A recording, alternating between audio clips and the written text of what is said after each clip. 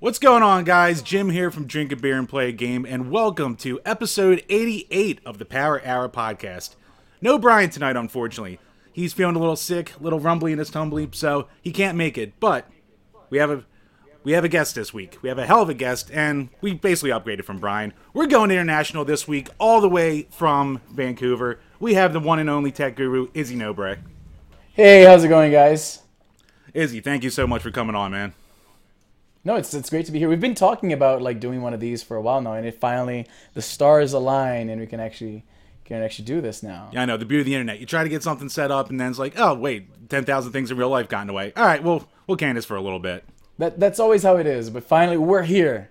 Yes. And we got a lot to talk about. Oh, dude, we have shitloads to talk about.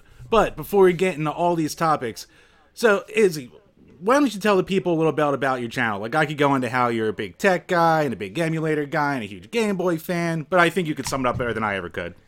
Sure. So my name is Izzy Nobre. I'm originally from Brazil, but I live in Canada now. I have been living here for the last 17 years. And I do a lot of, I have a YouTube channel too, in fact, one in Portuguese, one in English, and I cover tech news, current events. I talk a lot about, as you mentioned, emulators, portable consoles. I'm a huge Game Boy collector and fanboy. So that's about, I think that covers it all, I think. Sounds about right. Now, dude, you've been killing it too. Between your two channels, you're over 700,000 subscribers, I believe? About a little over that, yeah. And it's been a lot of fun. It's like basically the best job I ever had because it's a lot of fun. Basically, like I get paid to talk about things that I'd be talking about anyway. So like that's not a bad way to pay my rent and buy my food, you know? Yeah, right. You definitely can't beat it. Especially like even for small guys like us, we sit around and we're like, we want to talk about this shit anyway. We need to have an outlet, need to have a hobby at this point. So it's perfect. It's perfect. Now, I believe you're not much of a drinker, correct? I am not. As of late, I've dabbled slightly, Really? but I've never been. Yeah, just like very little, right? Like what you'd call girly drinks really is my go-to. It's very like I drink maybe once, twice a year when I'm goaded enough by my friends, and if we're having a good time, and like I don't want to ruin the mood. Or oh hey, I'll have a drink or whatever. But I don't go out of my way typically. I do have drinks in the house. Mm-hmm. But for guests and things like that, which I guess they're going to last forever, with the so-called second wave of COVID going on and everything. Yeah, really. Can't really have friends over. But I do, on occasion, I drink a little bit. Now, of course, when you do dabble, what's your go-to? It's gonna. I mean, I already said girly drinks, so it's not gonna be as embarrassing now. But strawberry daiquiris, I like. Delicious. Smirnoff Ice. They are delicious. They're like juice that gets you fucked up. I mean, can't go wrong with that. But yeah, no, that's pretty much it. Like strawberry daiquiris. There's some girl I was seeing some time ago. She got me into apple cider something or other. All right. Also kind of sweet. It's a little bitter, a little sweet. So that. But again, it's not a thing that I go out of my way to experience very often. I had a very religious upbringing, and I think that delayed acquiring a taste for alcohol. I think that's my theory anyway. So, I'm assuming with, especially like the giant Jesus statue in Rio and all that stuff, like, Yeah. I'm sure, like, what is it, Catholicism that's huge down there, or? Catholicism is huge, but my family was Protestant. They were evangelical Protestants. Okay. Yeah, I was born Yeah. Catholic, so basically same ballpark. Yeah. We're like the DLC to Catholicism, I think. Right. That's how we'd see it. Like You're like, this is okay, but we could fix this, and then... a spin-off. Yeah. Yeah. It's our own thing here. So you see how that goes. And then there's the spin-offs of the spin-off. It's branching, right? It's so complex. Right, exactly. Or you're like us, and then, your high school principal starts diddling some kids, and he just disappears one day, and then you're like, oh, Yeah. uh-oh. Then you start to question everything. Yeah, like, oh, what was this all about here? Yeah, and back to your girly drink thing, I actually was doing a little thing to mess with my wife for a while, where every time we would go out, I would look at the menu and order the girliest looking thing that I possibly could, just to see the Nice. reaction reaction that would be coming from the waiters. They come over there. So they'd be bringing over this big thing with like sparklers coming out of it and like 5 like And curly it's the straws. burly bearded dude that, oh, thank you so much with the pinky. Oh yeah, and the best delicious. part's always when they start to give it to her and I go, Ah, that's funny. I gotta do that sometime. Oh, dude, trust me. It always gets a laugh out of them. They're just like, what am I getting myself into? Okay, all right, fine. Talk about subverting expectations. Yeah, right? Yeah, it's like Ryan Johnson, but like not terrible. that kind of deal. Not terrible. That's right. Oh, I hate that guy. Don't get me started on Ryan Johnson. And you know what? I hated Ryan Johnson before it was cool. So like I'm a hipster in hating. I hated him from back in like Looper. Looper was a movie that gave me a migraine in that everybody seemed to think it was so great, and I just had so many problems with the story that I'm like I can't get invested in this. And it upsets me that I seem to be the only one that cares about these inconsistencies in the story. So I've had a dislike for him from back in like the one movie that everybody seems to be unanimously in love with. I'm like, no, I hated that too. And I was hating him before it was cool. So again, I'm a hipster when it comes to hating Ryan Johnson. So as soon as you heard about Last Jedi, you're just like, nope. Yes, exactly. I did a video back then. Like everybody's so excited. Oh, Ryan Johnson did Looper. It's gonna be great. I'm like, did we see the same movie? Oh, nobody agrees. Okay, I'm the asshole. All right, fine. All right, okay, I'll take this one, I guess. See, here's where I'm going to be the asshole, though. I actually wish Episode 8 was Episode 7, just so it could be like that kind of fresh start. I think Episode 7, I don't know. I think the soft reboot kind of hurt it out of the gate. Well, Disney not planning. See, yeah, that's a big thing. Like Kathleen Kennedy, for all her successes in the industry, it's amazing that what was it, $4 billion they bought Star Wars off of Lucasfilm, something like that. And they didn't have a plan for it. That's what like hurts the brain. They got JJ. I'm fine with JJ Abrams, right? But as you said, the soft reboot, it's like it's treading familiar territory. And I'll tell you this. I'm such a huge Star Wars bitch. Like I grew up on that shit. I played the games. I played with like the the lightsabers with my brother as like I did the whole thing. Like when Star Wars Battlefront, the first one for the PS2 came out, that was like the game I felt my whole life was leading up to, right? Like I was that big a fan. I still have the action figures. I got the whole thing, right? So I was excited when Disney bought the franchise because like obviously this means a new movie. And when the movie came out, I saw it 3 or 4 times in theaters. And by the last few times, I'm like, okay, I'm starting to see the cracks here, but whatever. It's still a fun romp kind of thing. Right. By the time the second movie came around, I'm like, oh, they don't have a clue. I see. Fine. When the third movie came out, I was already like, my expectation was already very low, and they managed to do worse than I was expecting. So I remain. Here's the sad thing, right? Mm-hmm. As a Star Wars fan, to think that there's what like some 12 movies now, if you include the because there's like 9 movies in. Yeah, there's two spin-offs, right? There's Solo and there's Rogue One. Right. So 11 movies altogether, right? If I'm not mistaken.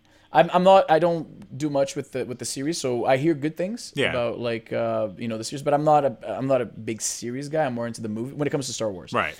So to think that there's only 2 Star Wars movies that I'm like, no, those are absolutely without qualifiers, they're great films. Out of 11. Yep. Out of 11. That's not a great track record. Is that one of the hardest parts of growing up is realizing there's really only 2 good Star Wars movies if you want to talk about what an actual good movie is?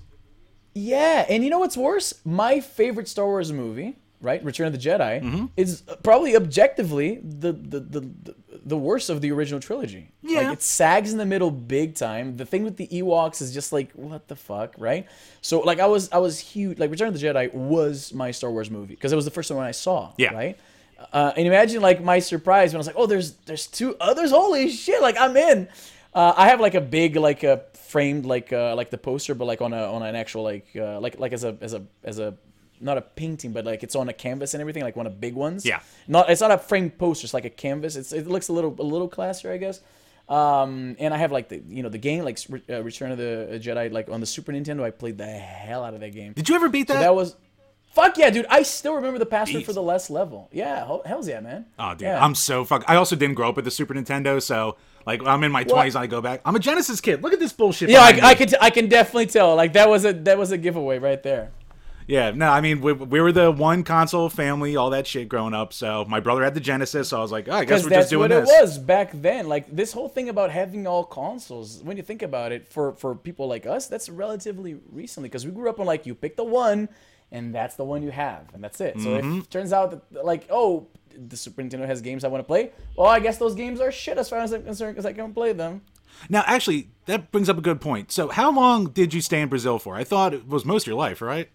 19 years. 19 years. I'm going to be 37 in a week. Sorry, 36 in a week. So 19 years. A good chunk of my life, yeah. Oh, well, one, happy birthday. And what do you call it? Yeah, man, thank you. So, like, in our, like, retro gaming scene and shit like that, like, everyone always talks about how big the Master System and crap was in Brazil. Is that, like, is that a meme or is that, like, legit?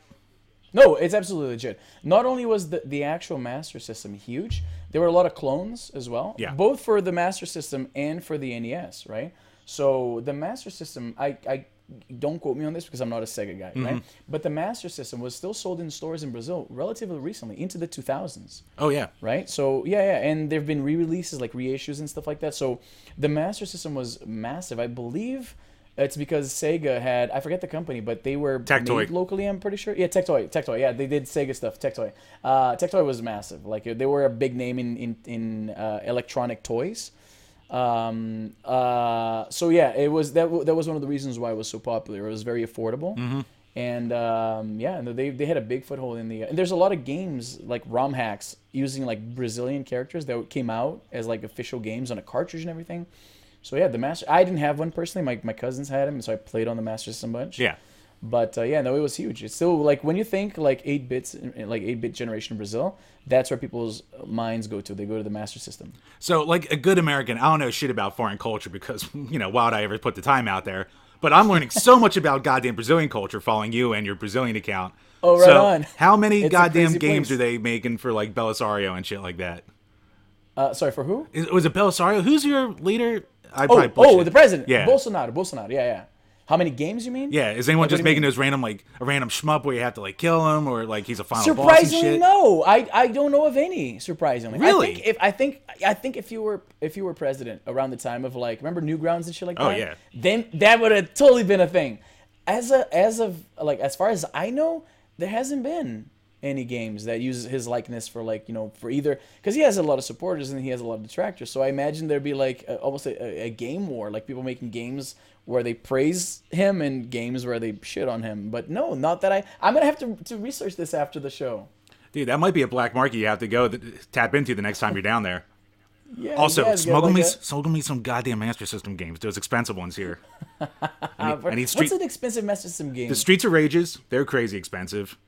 I don't know if they came out for the. I imagine it's one of those like the Sonic for the Master System, which is like. Yeah, it's like a dumbed down port basically, but it's still like pretty solid, kind of the same. Really? Or what the fuck? Like they eventually, like Tectoy eventually did like Street Fighter 2 and Mortal Kombat 3 and Duke Nukem, stuff like that. Really? And they're all like hundreds of dollars.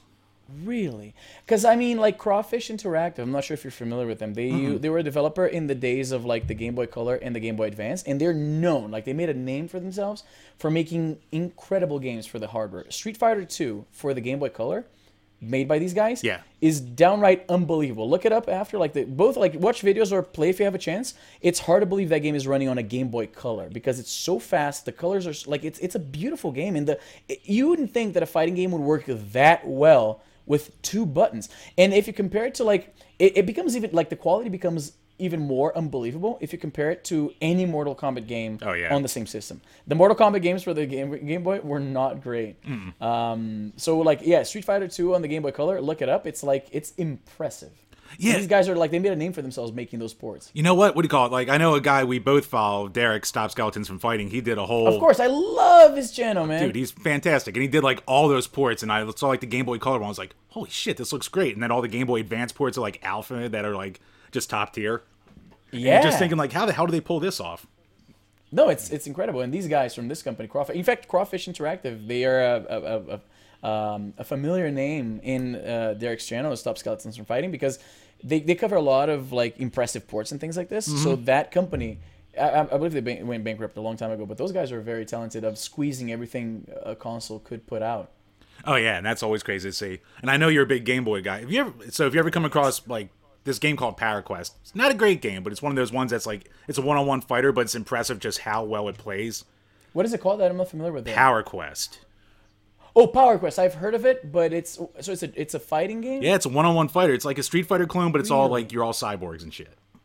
Really, Power Quest. I gotta look. And that's for the Game Boy Color. It's original Game Boy, but it's also like one of those ones that are enhanced by the Game Boy Color. So it's a black card. Like yeah. the back card. Like in the first run of those, if I'm not mistaken, they would refer to those games as DX. So there's like Tetris DX, there's like Zelda DX. Right. It was the ones that came in the black card that was like they were Game Boy games, but they were enhanced for like with actual colors. I only have a few of those in my collection because I haven't bought too many of those. I usually go for the original ones. Yeah. But I do have Prince of Persia that is in that format where it's the black card and you can play it on the Game Boy Color and it has colors. Really? How's that one? I never did Yeah. that one.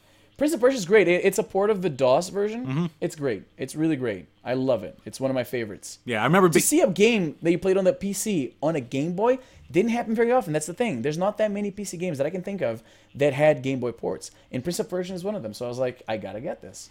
All right, I'm gonna have to keep an eye out for that because I remember like grinding through when I beat Sands of Time. It's like, oh, I unlocked the original, and then like going from that like heavy action rewind shit to like a plotting, methodical, like cinematic. It's platformer. a little like side scroll. Yeah. Dude, 14-year-old me was like, games. what the fuck is this? What did I walk into? I guess it's a massive downgrade if you're going from Sands of Time to that.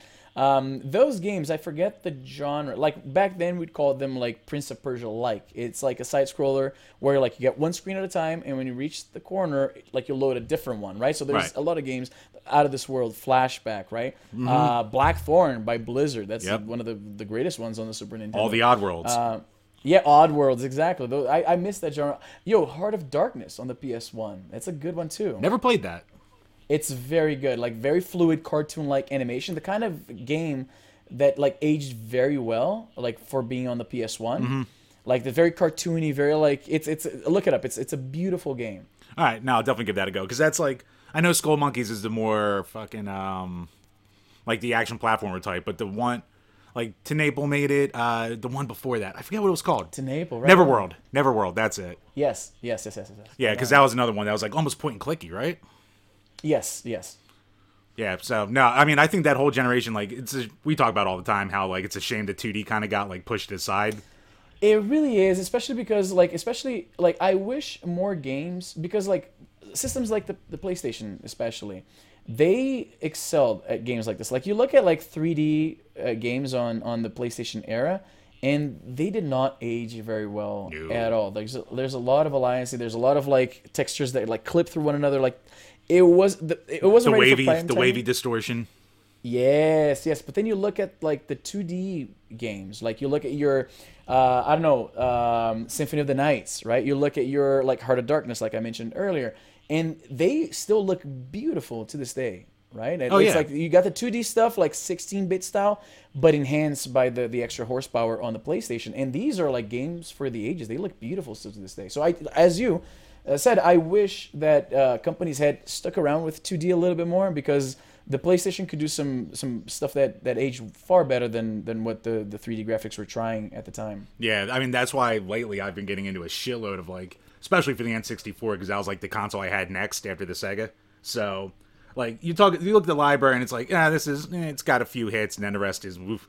But then you go to like all the Japan only shit that never came out over here and you're like, God damn it, we missed out. They're getting a bunch of cool stuff. Do you play it in Japanese or do you get like ROM hacks or something like that? No, I just play it in straight. I try to get the ones that you can play without knowing Japanese because Right.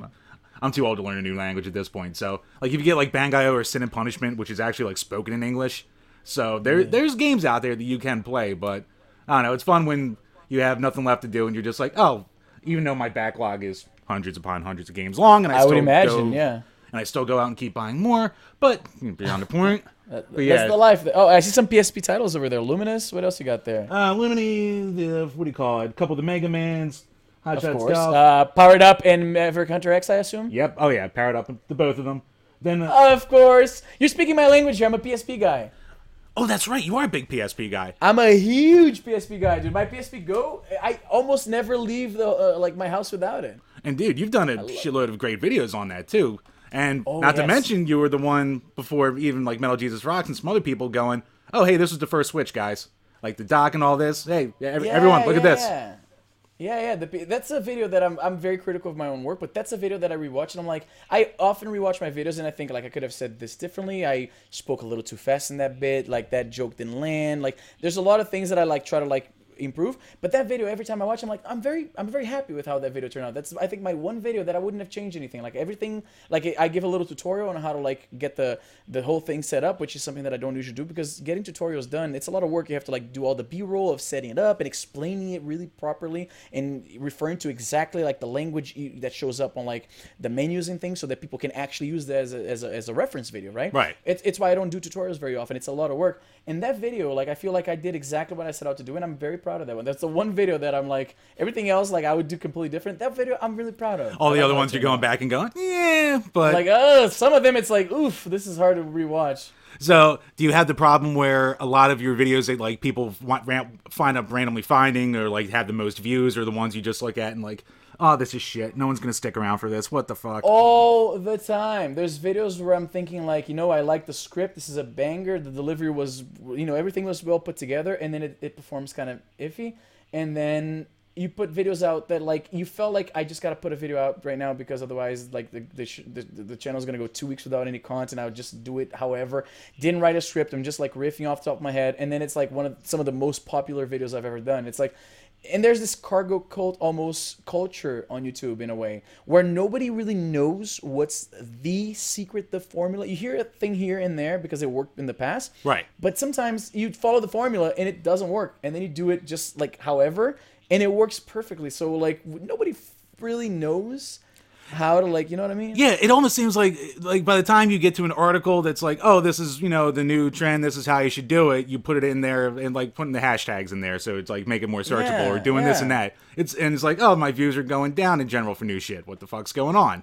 Absolutely. That's why I said like cargo cult. We're just kind of like, I saw that guy doing that and it worked. I should try it exactly like that. But we don't fully understand all the. I mean, I'm sure there's some YouTube gurus who know way more than I do. Right. But that's the sentiment I get. Like sometimes, you put a video out and you think this is gonna be like solid and it doesn't perform well, and you do something just like to basically have something for that week, and people love it. Like there's been videos where I almost start apologizing, saying I didn't have as much time. This is gonna be off the cuff, and people loved it, and I'm like, oh, okay, that was a nice surprise. Mm-hmm. And then you have the random videos where it's just like, oh, I have all this footage on my computer, I gotta do something with it.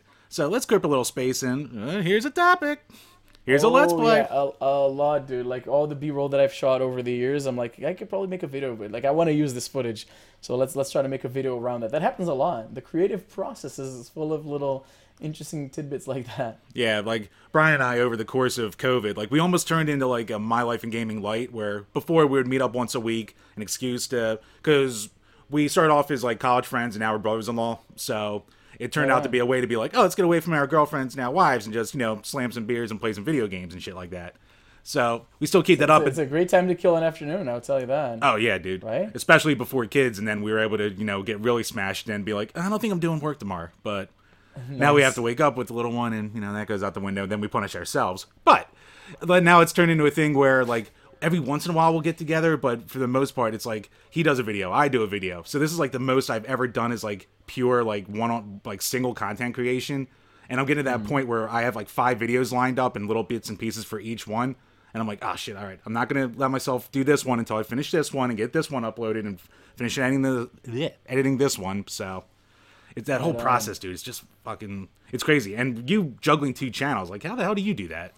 I very little sleep, I guess. I hired my brother recently. My brother worked for a construction company, and then he's like, why don't we work together? Because my brother is like a phenomenal cinematographer and photographer, right? And he has a very good like a creative mind, let's say, Yeah. right? So he's like, we should work together. Like we obviously enjoy the same things, and we work kind of in the same field. Why have we never tried to partner up? I'm like, yeah, let's do that. And it's been phenomenal because it takes a lot of the stuff from my plate that would be more like editing, for instance, right? Like I feel like I'm better at like writing and shooting and talking to people and engaging them than the editing part. So like he does the editing, he helps me with the script. We kind of like do like some like we workshop together like ideas for videos and things like that. That's why I've been way more productive now because 9 o'clock, and that's the other thing too. The other added benefit is that he shows up at my place at 9 o'clock. There's no such thing as like I don't feel like making a video today. Like he's here now. Like I gotta get up, get dressed, and work, right? So I've been putting out on the main channel. I've been putting out 2 videos a day. And then on the English channel, I've been putting. There's a new English video. Like I'm just waiting. I mean, now I can say this because it's out in the open. Right. I was sponsored by Oculus to talk about the Oculus Quest 2. Right. Nice. So they sent me one. Yeah, it was really nice. And I was already like a huge this. I'm a huge fan of VR. yeah. I was a big fan of the company and their efforts in making VR more mainstream. So when they contacted me, I'm like, this is the best kind of partnership there is because I was gonna buy the device regardless. And in fact, something that I had already bought it on pre-order anyway. So I ended up with an extra one. I gave it to my brother so he can play, some of the VR games, multiplayer and stuff. Nice. And it was awesome. So I'm just waiting for them to give the final say so. Like I think the video, like they asked for another revision. Nowadays, it's very important for these brands to like add a lot of disclaimers that this is sponsored content. With the SEC cracking down on like deceptive advertisement, practices, the brands are like, we got to make absolutely clear. So like if they watch the video and they feel like you didn't mention it enough times, like you only said it 5 times, could you maybe say 13 times? I'm exaggerating obviously, but that's Right. kind of like they want to make sure that they're within the rules, right? So they just added, they asked like, can you put it like maybe in the beginning of the video, can you add one in the end? We want everybody to be certain that they know that you were paid to do this, even though it's something that you enjoy. And I've been an enthusiast of VR in the company for many years. Oh, yeah. Like before the Quest came out, I was already a big fan of VR and the company and what they're doing, right? They're the main company pushing this stuff out right now. But they still felt it was very important to be very open about that. And so do I, because I don't want to make to make a video where I'm being paid for this and people not know that happened, right? Right. Especially if I'm going to be so enthusiastic about the product, right? Because it would look even worse if it came out after the fact. Now, how do I convince them that, no, I swear, I'm a really big fan. They're not going to care that I've been making VR videos for years. Right. It's going to look bad regardless, right? So, so that's why it's taking a little while, because there's that back and forth of like me sending the video and they're like, let's make it more clear that, to comply with the rules and for transparency, make sure that they know throughout the entire video that you have been paid to work with us. So, yeah. That's cool. And it's actually nice to hear that a company's being like really overly transparent about it, because you hear all the horror stories about people trying to be like, brand ears are here, let me give you this little thing, but don't tell anyone that you sent us this and shit like that. Yeah, some companies do that. Oculus, not the case. They want to make sure that people know that there's transparency. All the videos, all the other influencers, they make it very clear. They reach out to us. They send us the product. But in the opinions, like they didn't tell me to hold back on anything or don't make any criticism. No, like I talk in the video some things that I wish they had done differently. Yeah. And they're okay with that. They just want to make sure we don't want it to appear that this is deceptive in any way. Like anybody watching your video has to be absolutely 100% clear. They know you are working with us. You're not just saying that we're great or the product is great and not disclosing that fact. No, that's very cool. Where the fuck did I put my phone? Yeah, and congratulations, man, on that shit. No, it was I mean, awesome. It was yeah, awesome. I mean, between like I've been watching you for ages, so like I've seen you from like the first I know, I see your Oculus and the comments all the Vive time, and yeah. shit.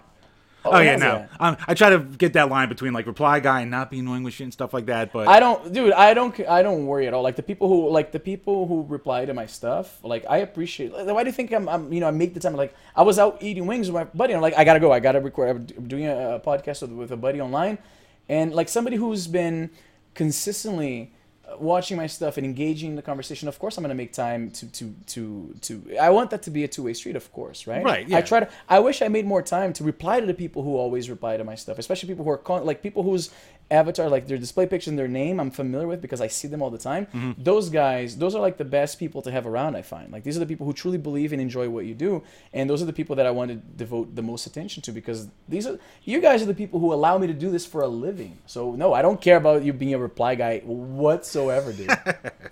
yeah, I don't see it that way at all. Yeah, because it's the thing, like, we're all YouTubers here, so we know, like, all right, let's help them out, especially if you like someone. It's like, all right, let's get a little engagement here and put the like, blah, blah, blah, blah, blah, all that bullshit. Not to jerk myself off or anything like that, but yeah, it's that kind of deal where it's like, we all know the game, we all try to work the game, and it's at least when there's just ones out there, it's like, oh, okay, help you out, help me out, blah, blah, blah, blah, blah, that kind of bullcrap. Yeah, pretty much. But speaking of helping people out, we have a Patreon. So, patreon.com/drink a beer and play a game. I never do transitions that well. For as little as $2 a month, you can ask a question that we will answer on each and every single episode of this Power Hour podcast. First question comes to us from our buddy, Burn Retinas. Sega honors the Genesis very often in anniversary collections and plug-and-plays. The Master System, Saturn, Sega CD, 32X libraries never really got that kind of love in the form of Essential Collection. Is it a shame on their part, or is it just not worth the effort for niche appeal software? I would say it's the latter. Those systems, I mean, the Sega Genesis was the Sega console, right? Like one could argue, and I'm sure you're probably going to agree with that. Yes. Yeah, obviously, you'd agree with that. One might argue that the Dreamcast was a phenomenal console, that just the timing and the struggles they had, like in the development, right? Like there was that whole debacle with who was it? Was 3DFX? Yep. They were going with a different chip, and then there was a lawsuit. Like there was the birth of the Dreamcast was problematic, and then it was around the time when the PlayStation 2 came out. Sega had burned through the goodwill the consumer goodwill with all the problems with like putting out systems too frequently and discontinuing one before like the install base was really like, you know what I mean? The Dreamcast was a great system. It was ahead of its time in a lot of ways, right? It was the first system, correct me if I'm wrong, that came with a built-in modem, right? I believe think it was so. the first. Unless you count the Gamecom, I think. I think the Gamecom had one. Did it have one? The Gamecom? Was that not an accessory? It might have been. You might No, be I think right. you're. I don't. I mean, the Gamecom is so fucking obscure, so we'll be excused for not knowing this off the top of our heads. I'm Right. sure. And it's from like the Gamecom is what 1997, 1998. Something like that, yeah. Maybe a year, Well, if that. Like Maybe difference. a year if that. Yeah, exactly. And nobody fucking bought that thing, and I'm sure nobody used that. Like the Dreamcast was the first system where it's like this is a feature that's built into to the thing, and it came with Windows C, if I'm not mistaken, That's as well, it. which allowed for a lot of interesting ports. So we could attach like a keyboard and actually use the internet, right? Like you could put a mouse. I think it wasn't the first system that you could like use a mouse to play video games, right? Like some others, like the Super Nintendo had a mouse, but Yep. it didn't function with many games. The PlayStation had a mouse. The N64 had one.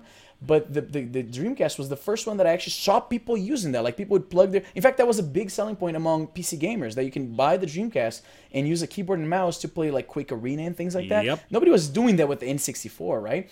So it was ahead of its time in a lot of ways. But the timing and the fact that Sega had already burned through their goodwill with like launches that weren't quite they weren't ready for prime time, let's say. Yeah. It makes sense why the Genesis is the one that gets all the love because it's the one that most people had, the one that most people remember, right? So it's a shame for I assume the guy Burton Retinas, right? His name. I assume he's probably a fan of maybe the 32X that wishes that there were more re-releases, but is that look, he has all the 32X games. Well, yeah, actually, that's a third of the library right there. 10 games is I'm basically a joking. third of the library. I know, I'm joking.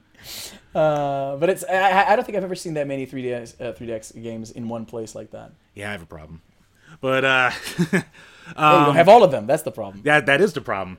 So, Patreon, keep going so I can buy Spider-Man Web of Fire and finish it off, for the love of God. There you go. So I can finally be complete, because I lived through my old plastic.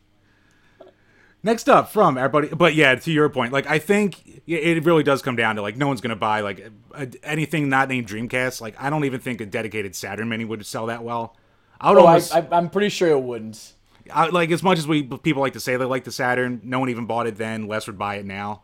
It's niche. Wasn't the Saturn something ridiculous like $600 when it came out or something like that? Was the Saturn the super expensive one? I mean the 3DO was like $700, but I think the Saturn was probably like a good 500 at least. And this is like the Saturn came out what 1996? 94, 95, depending. Oh, that okay, yeah. So Yep. that's even worse. That's 1994. What did you say? $500? Something like that. I'm guessing, but yeah, I think so. Yeah, that'd be a bad one. That's a hard one to justify, especially when the library was so small. Yeah, especially when it's so small. I think it only sold like 10 million units. I think like if you're gonna do that, bundle all the other random ones together because even a Dreamcast, like it has its games, but a lot of them are also ports of like the arcade and shit. So if they want to be like, oh, this is our Sega Celebration console, take like 10 from one, 10 from another, put them all together, make it affordable for the love of God. See, the Dreamcast one would sell, I believe, because there's a lot of in Brazil we refer to them as Dreamcast widows. Ah, It's we like got the them pe- too.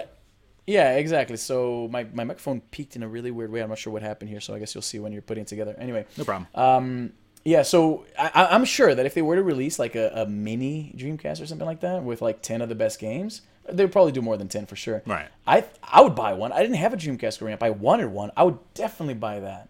Yeah, I have a Dreamcast Like right a now. Saturn, not so much. Yeah, I would love to have a Saturn Mini. I don't want to do the, like, I have enough bullshit. I don't need the investment of, like, another console, especially with the games that are all getting expensive, and that's been a big one with Corona inflation for prices. So, yeah, I think I need another real console to collect for. Give me a Mini, give me the best hits, and I think that would actually sell. I would buy a Dreamcast Mini in a heartbeat. Yeah, same here. Mine only plays, like, half the games at this point, because the battery, the laser's like, all right, I'll give you more Marvel vs. Capcom 1, but I won't give you 2. Really? That bad, eh? Yeah, it's getting there. I could probably replace it, but I'm also lazy. Nah, I hear you. I hear you there. Next up, from Game Whisperer Dean, what is your favorite gaming Easter egg? That's a good one. Let me think.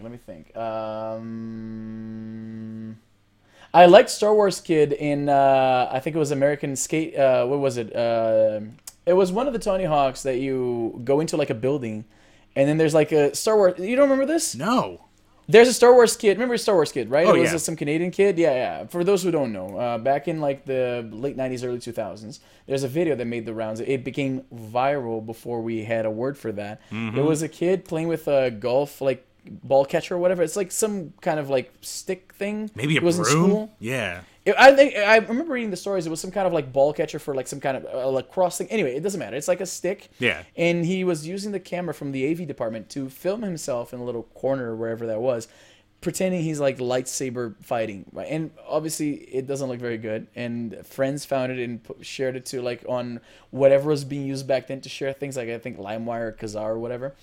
And it became big in a time when this was much harder to do because it's it didn't have a YouTube, it didn't have Twitter, Right. And the kid was bullied for years because of that. He became a lawyer, and then most of his cases, like this firm works on, are involved with like online harassment and bullying. So in one of the Tony Hawk games, and I'm sure that somebody's watching this or listening to this, and it's driving them insane that I don't know the name, and they're yelling impotently into their like phone or whatever. I want to say it's American Skateland or whichever it was. Anyway, there's an Easter egg where you go into a window into a building, and then there's a kid playing with the thing, and it's supposed to be Star Wars Kid. Oh, nice. Okay, now definitely have to look that That up. one comes. I gotta look it up because I need to know the name of the game. Ah man, it's gonna bother me that I don't know the name of the game. But anyway, that's one of my favorite ones. Yeah, that's the What about you? That's the downside of being an N64 kid because we had Tony Hawk, but it just wasn't as good. Yeah, I know. It's still pretty good. Tony Hawk is like pizza. Even when it's not great, it's still pretty good. Still pretty good. Yeah, you got a point there. But I think I'll go with the classic. I'll put the dev actually putting his name into that one screen of adventure just as the fuck you I was gonna Atari. go with that. I almost was gonna go with that, but I thought it was too obvious, so I went with the. Oh, mine was definitely too obvious, but no, I like yours way better. Because that's the first one that comes to mind. That's like the first one. Especially because it's just a big fuck you. Like, it's not like funny or anything like that. Yeah. It's like, for the love of His God, name. give me credit. Yeah, is this his name? I don't remember. Do you know? No, I don't remember. At Okay. all. I have to look it up. All right, well, that doesn't matter. But yeah, so that's mine. Very basic bitch answer there. But good one. Next up from Gamer Astral. Favorite fighting game ever? Oh, dude, this might be the source of some controversy because I'm fully aware of the problems with this game, but it's the game that I grew up with. It's the one video game that I feel confident to basically challenge anybody. And in the times that I did, I felt like a video game god because a little secret about me that isn't a secret to people who follow me closely. I'm not very good at video games. I love them, grew up on them, not very good. But Mortal Kombat 3, if I pick Sub-Zero, I'm taking you fucking down, dude. Like before in the before times when you could have friends over and have fun, Right. Right. I have a modded SNES Mini with Mortal Kombat 3, obviously, and I'd take challengers, right? So it'd be like a rotation. Like say there's like 10 people at my party, I'd be holding the controller player 1, and then those 10 people would cycle through the player 2 controller, and I'd beat every fucking and it's the one game I take a lot of pride in this because it's the single video game that I'm actually good at, and I'm just fucking relentlessly beating them and like fucking 5-hit combo followed by a freeze them again, then fatality. So yeah, I'm Mortal Kombat 3. I know there's a lot of flaws with the game design in that game, but that's the one. That's the one for me. But it's still fun as shit, too. Oh, hells yeah, dude. So is it just straight up the SNES version with that, or do you pick up like Ultimate or Trilogy and you can still whoop people? I can still whip people. Yeah, the controls for Sub-Zero's combos and fatality and everything, it's all the same in Ultimate Mortal Kombat 3. So, but I go with 3 because that's the first one that like I really, oh my god, I'm actually good at one video game. This is amazing. Yeah. So did you get to the point where everyone stopped playing it with you because you just kept absolutely. beating them? Absolutely. It doesn't even take that long. That's why I usually do this when there's a big party, when there was big parties. Because if I'm doing this, yeah, what is that? I don't know. I don't remember. I hear stories. If I do this on a 101, I can do maybe 2 matches, and they realize, so you're really good at that, and you're just trying to humiliate me. Never mind, put the controller down and go back to doing whatever. Yep. Now that's me with Mario Kart 64. If everyone's like, "Oh, I love this game as a kid. Let's play it." I'm like, "All right, let's do this." Nice. And then I don't make it fun for him, and then it goes away after like 2 races. So yeah, that's I know that experience very well. But it's the only pride I have left. Yeah, it's the same way. It's the same way. If there's one video game that you're good at, especially if it's a competitive video game, you want those dude. I'd be lying if I didn't tell you that like there's been parties at my house and I'm like, fuck, there's some new people in the group. I'm gonna fucking destroy this guy in front of his date. It's gonna be beautiful. I'd be lying to you if I said I never thought that. Oh, of course. That's the best part of it. But my answer that? for best fighting game is going to be Super Street Fighter 2. That's the first one I had. That's the one I played the goddamn most. Mostly the Genesis version just because I like the 6-button controller more, but give me any version of that and I'm pretty good. Like, I'm not... But if it's going to be a fighting game that I'm going to have a chance at, like, that'll be my, like, DSP moment. Give me Super Street Fighter 2 on the Genesis, and I might have a shot. Nice. I thought you were gonna say Soul Calibur. That S in the beginning of... I'm like... Because that would have been... an obvious answer, I think. Soul Calibur is like a very celebrated fighting game, right? So, Oh, yeah. And it's still, like, even the first Dreamcast one still holds up when you look at it, too. and I was just gonna say a Dreamcast title, going back to the Dreamcast here. But no, that's a good one. Next up, from G to the next level. If you could have any 5 arcade games in your dream arcade room, what would they be? Oh, okay. So Burger Time for sure. I'm a huge fan of Burger Time. I played obviously the DOS version more than the arcade because I don't think we had many Burger Time arcades in Brazil. I never came across one. Let me think here. The original Mario Brothers, the one that you can play on like Mario Brothers 3. Yeah. With the pipes and everything. I love that one. Let's see what else. There's a Bomberman was originally an arcade series and it was called something else. I forget, Bomb City or something like that. Really? That one for sure. Yeah. Never knew that. That one, yeah. Bomberman was originally an arcade game, and I forget what it was called. I want to say Bomb City, but don't quote me on that. I was surprised when I found that out. It was relatively recently. I was at some convention again back in the before times. Right. And they had a bunch of arcades, and it was a game. I was like, this looks very much like the layout is the same, and the power ups are similar, and the characters are obviously. I was like, was this Bomberman before it came out on the Super Nintendo? Because the graphics skew more towards like pre SNES. Okay. You know? Yeah. So I'm like, oh, so it was an arcade game. Okay, cool.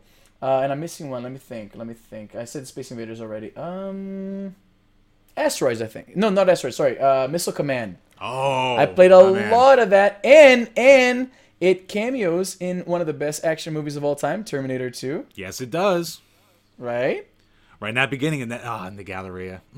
Yeah, and it's funny how it's a bit of a like foreshadowing moment because he's like defending the cities from attacks, and he's going to be a big military leader defending mankind from the attack of the machine. So like they're setting up like, oh look, he was already kind of good at this kind of stuff. Hey, speaking of franchises with 2 good movies.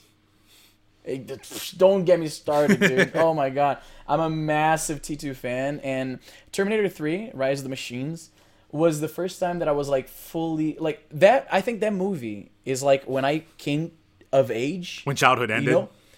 Yeah, because I was like, movies can be bad. Like Terminator can be bad. A Terminator movie can be bad. Like what the fuck? The movie starts out self-parodying, right? Like with the sunglasses, the little. At that moment, I'm like, okay, you lost me right here. You lost me. Yeah. And not. Yeah, they were. You all right? What was that? I said you okay. No, I just said what the fuck. Like Oh, I remember, yeah. I still remember that movie came out 2000 or 2001. Yeah. And I remember being like, what did you do to Terminate? Like what the fuck? Dude, it's not supposed to be funny. There's not enough crane trucks in the world to make that movie good. No. And it's a repeat of the like every Terminator movie after the second one. It's just Terminator 2 with a fresh coat of paint. Yeah, like Terminator. Like it's awesome thing about the '90s where a movie like Terminator 2 or RoboCop, like you had toys of it as a kid. Like I was 6. Yes. I was 5 when it came out, and I had all the Terminator 2 Dude. toys. Fucking Rambo had a cartoon. Yes, it did. What? With some of the best looking toys ever, where the head is clearly just like slapped onto some other like dollar store brand toy. Yes, that was very common back then. Like they have like the licensing companies like, hey, we have a bunch of like He-Man toys. I'm sure if we draw like Sharpie a beard on, like this guy could be like something else. Like let's fucking make Rambo toys or whatever. Right, exactly. It was a better time. Oh Now- man, times were simpler back then. Yeah, every once in a while I'll go through the toy section and I'll be like looking at action figures and I'll be like, you want $15 for this? And it's like no articulation, no toys, nothing launching out of it, no action, no death, no blood. Oh, these poor bastards. man. But going back to the topic, 5 arcade Yes. games. All right, so I think Tapper has to be one for the gimmick. Smash TV, definitely one. Of course. You took Missile Command from me, so Yes, I did. all right, I'll keep it simple. I'll go Galaga for the classic Galaga. there. Yeah. X-Men for when, if there's Which ever X-Men?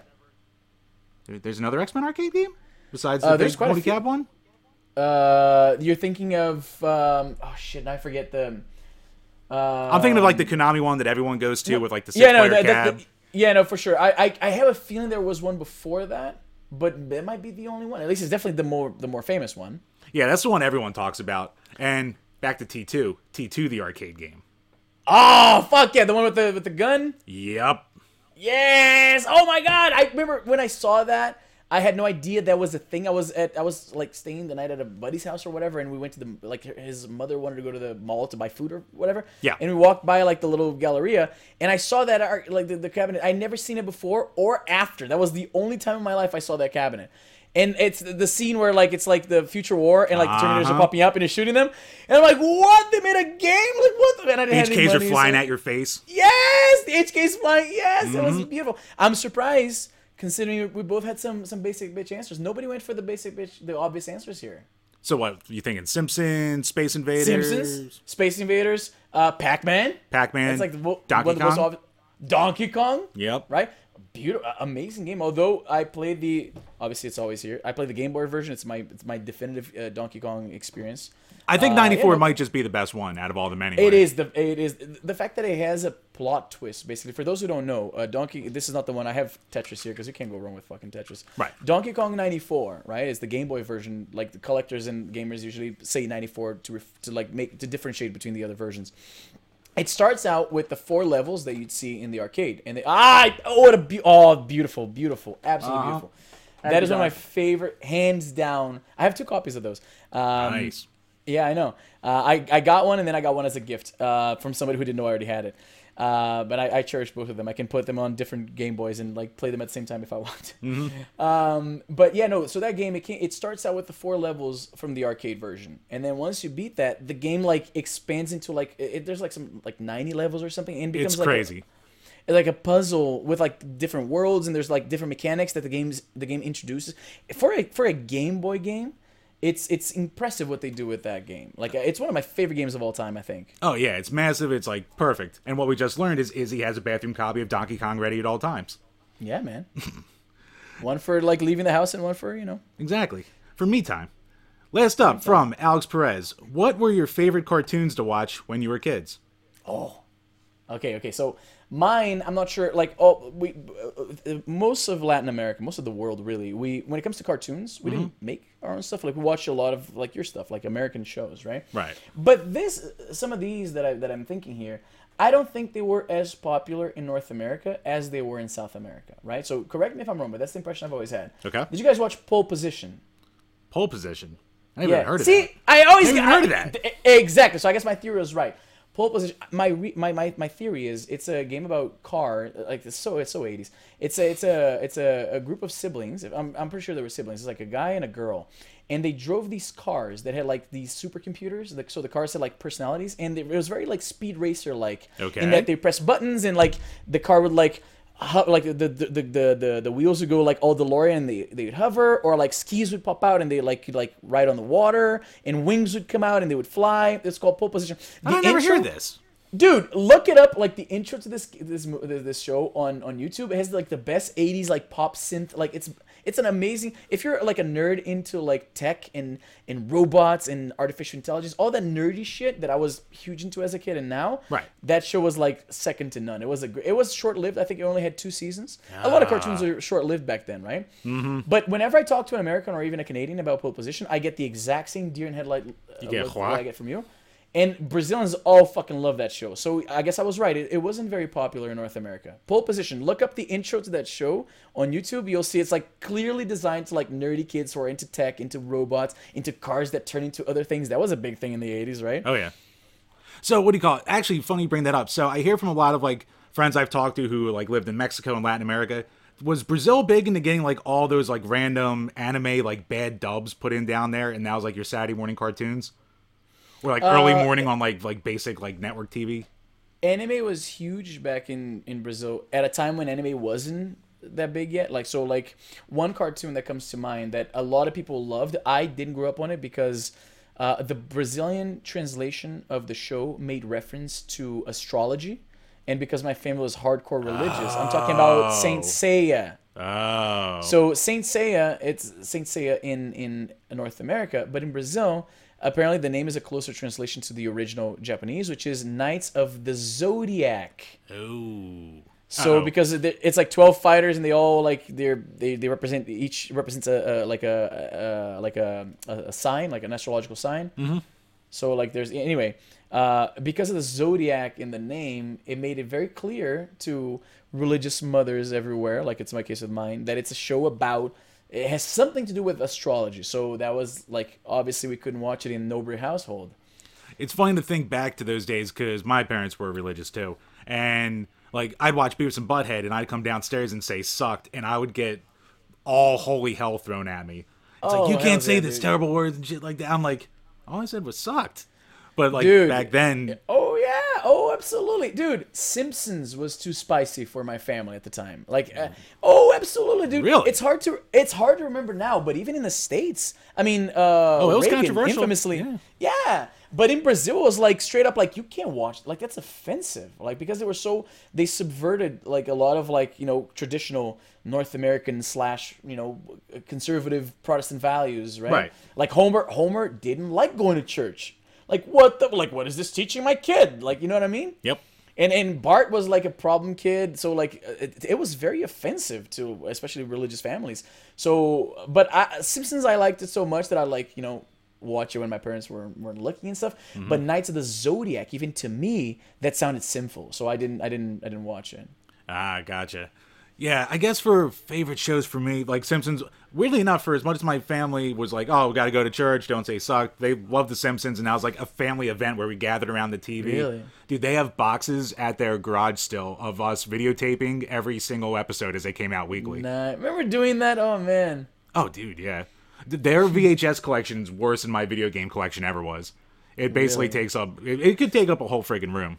Let me tell you this, because this is something I know wasn't very popular in the States. It's called tokusatsus, I think, and it's basically live-action Japanese shows about teens that turn into some kind of superheroes. And obviously you're familiar with the most obvious one. Right. Because Power it's the one that Rangers, was big. yep. Exactly. But there was a bunch of shows that followed that exact same formula, basically, right? And one that I watched a lot as a kid, again, because it has to do with robots and technology, it was one called Cybercop.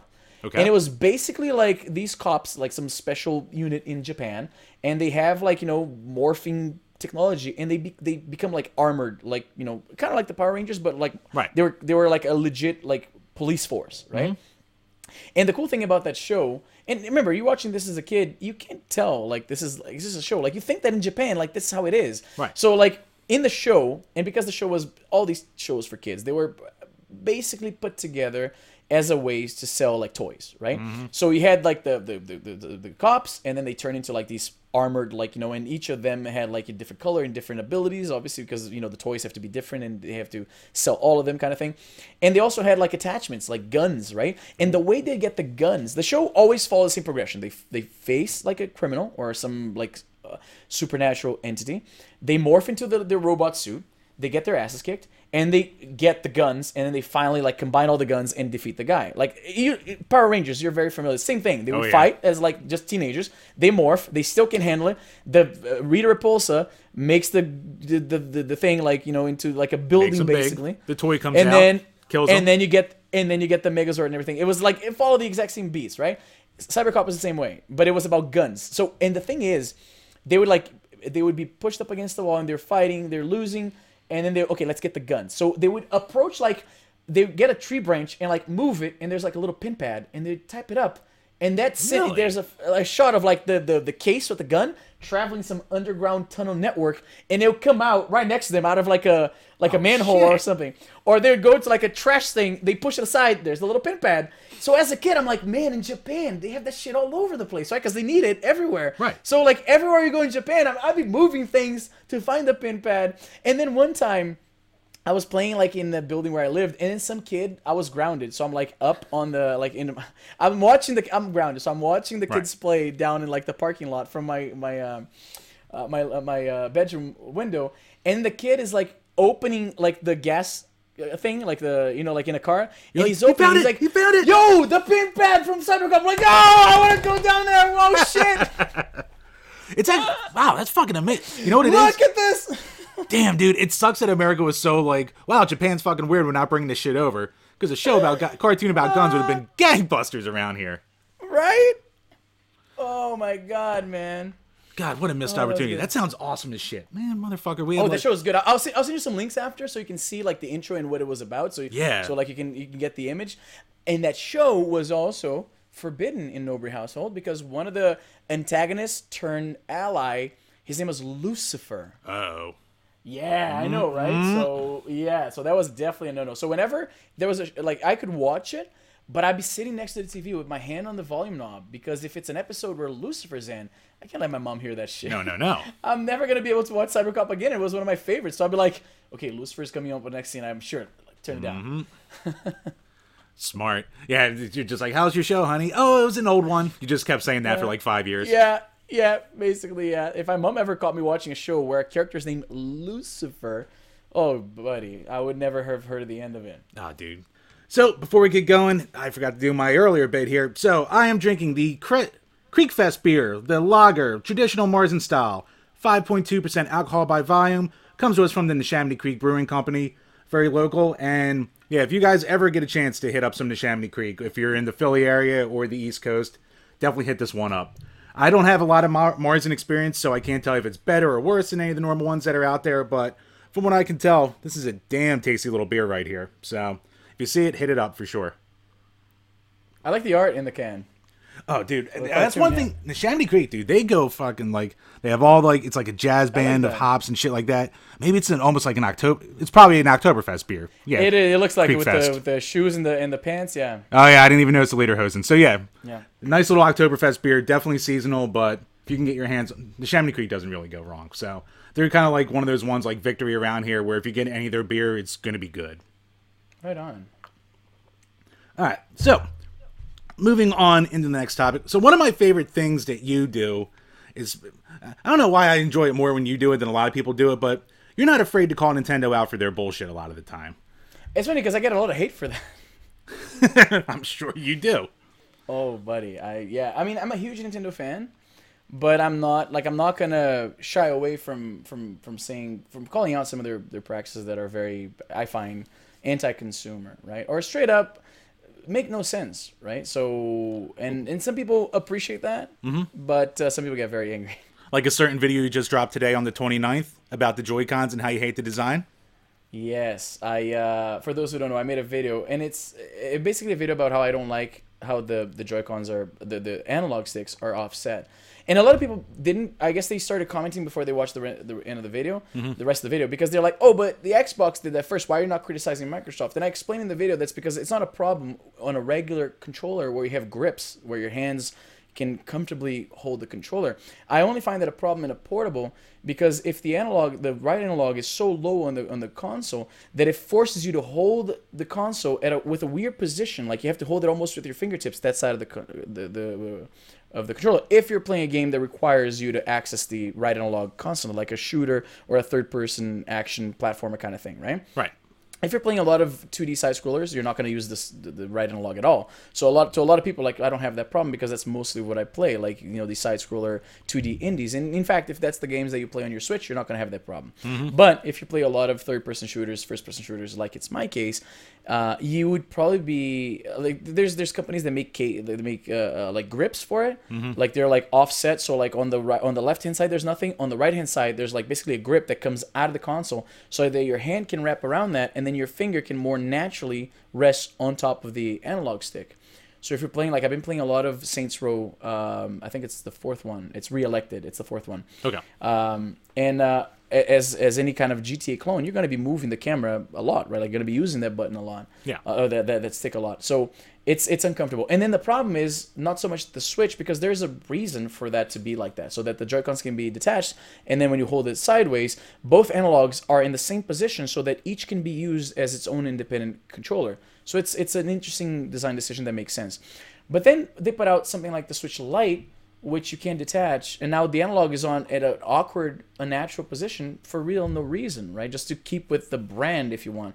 And then companies that make these small portable consoles also do it like that, again for no reason, right? So that upsets me, because there's a lot of portable consoles that I own for emulation and things like that, that if I'm playing like a PS1 game where I'm controlling the camera with that analog stick, which aren't many games, but there are some, or ports that were made for the like 3D games that were ported for that console, it's very awkward to hold and use the analog stick at the same time. And the only reason they are like that now, because they weren't like that before the Switch, it's because of the Switch, right? So that upsets me that this trend that is already, like I mentioned in the video, I don't use the detachable Joy-Con feature as much as I think Nintendo wanted me to use, and I'm not sure if I'm an outlier or if this is like the actual case. I suppose we're going to touch on that later on in some of the topics here that we're talking about. Oh yeah, because that's, speaking of Nintendo and their trends. So one thing they did, they started it off with Super Mario 3D All-Stars, and they're doing it right now with a 30th anniversary re-release of the original, what is it, Fire Emblem? I think it's Fire Emblem. God damn it. Let me look it up here. I have it open, but I closed it and I can't remember now. I can't click on this for something. There we go. It is Fire Emblem, yes. Yes. So they finally patched, translated the original Fire Emblem, have it coming out. But, just like with 3D All-Stars, it's getting a limited digital release. Not just physical, but, yeah, apparently in the fine print at the bottom, it's saying that it will be available only for a limited time. There. Somebody said Nintendo Vault strikes again. Yeah, so they're making, to make this clear, yeah, it's right there in the fine print. He highlighted it. Fire Emblem, Shadow Dragon, and the Blade of Light in the Fire Emblem 30th Anniversary Edition will only be available for a limited time. Being that it's a digital copy, there's no reason whatsoever to how you could justify this. Right, like I remember when like people complained about Pikmin 3 being pulled from the Wii U eShop when they announced the new one, and I was like, well, who the hell is downloading the Wii U Pikmin 3 at this point anyway? Like 7 years later. But this is a game that people like. This is a series you throw down our throats with fucking Smash Brothers, like, and it's the thing. And our buddy G talks about all the time is people like they don't call Nintendo out on it. They just go, well, I guess I better get it now, and it's like that's gonna set a bad precedent, like, man. Unfortunately, like, I'm a Nintendo fan myself, so I'm not trash talking anybody, but there is a subset of Nintendo fans who basically believe that the company, they're so, I guess, thankful for all the great experiences that Nintendo has provided them over the years, that they believe that the company can do no wrong. And if you hang around in areas like, say, the Nintendo Switch subreddit, which I love it, but they are quick to justify basically any decision made by Nintendo, and it's sometimes it can leave you scratching your head, because I'm like, why would you defend something that, like, okay, I'll give an example, right? So if you own 2 Switches, this is the reason I don't anymore. I was gonna bring this up. I know where this is going. Yeah, so if you, I love portability, right? So I have a regular Nintendo Switch, and I bought a Switch Lite because I figured this is the one that I'm gonna take out with me, and the Switch can be just a docked console permanently.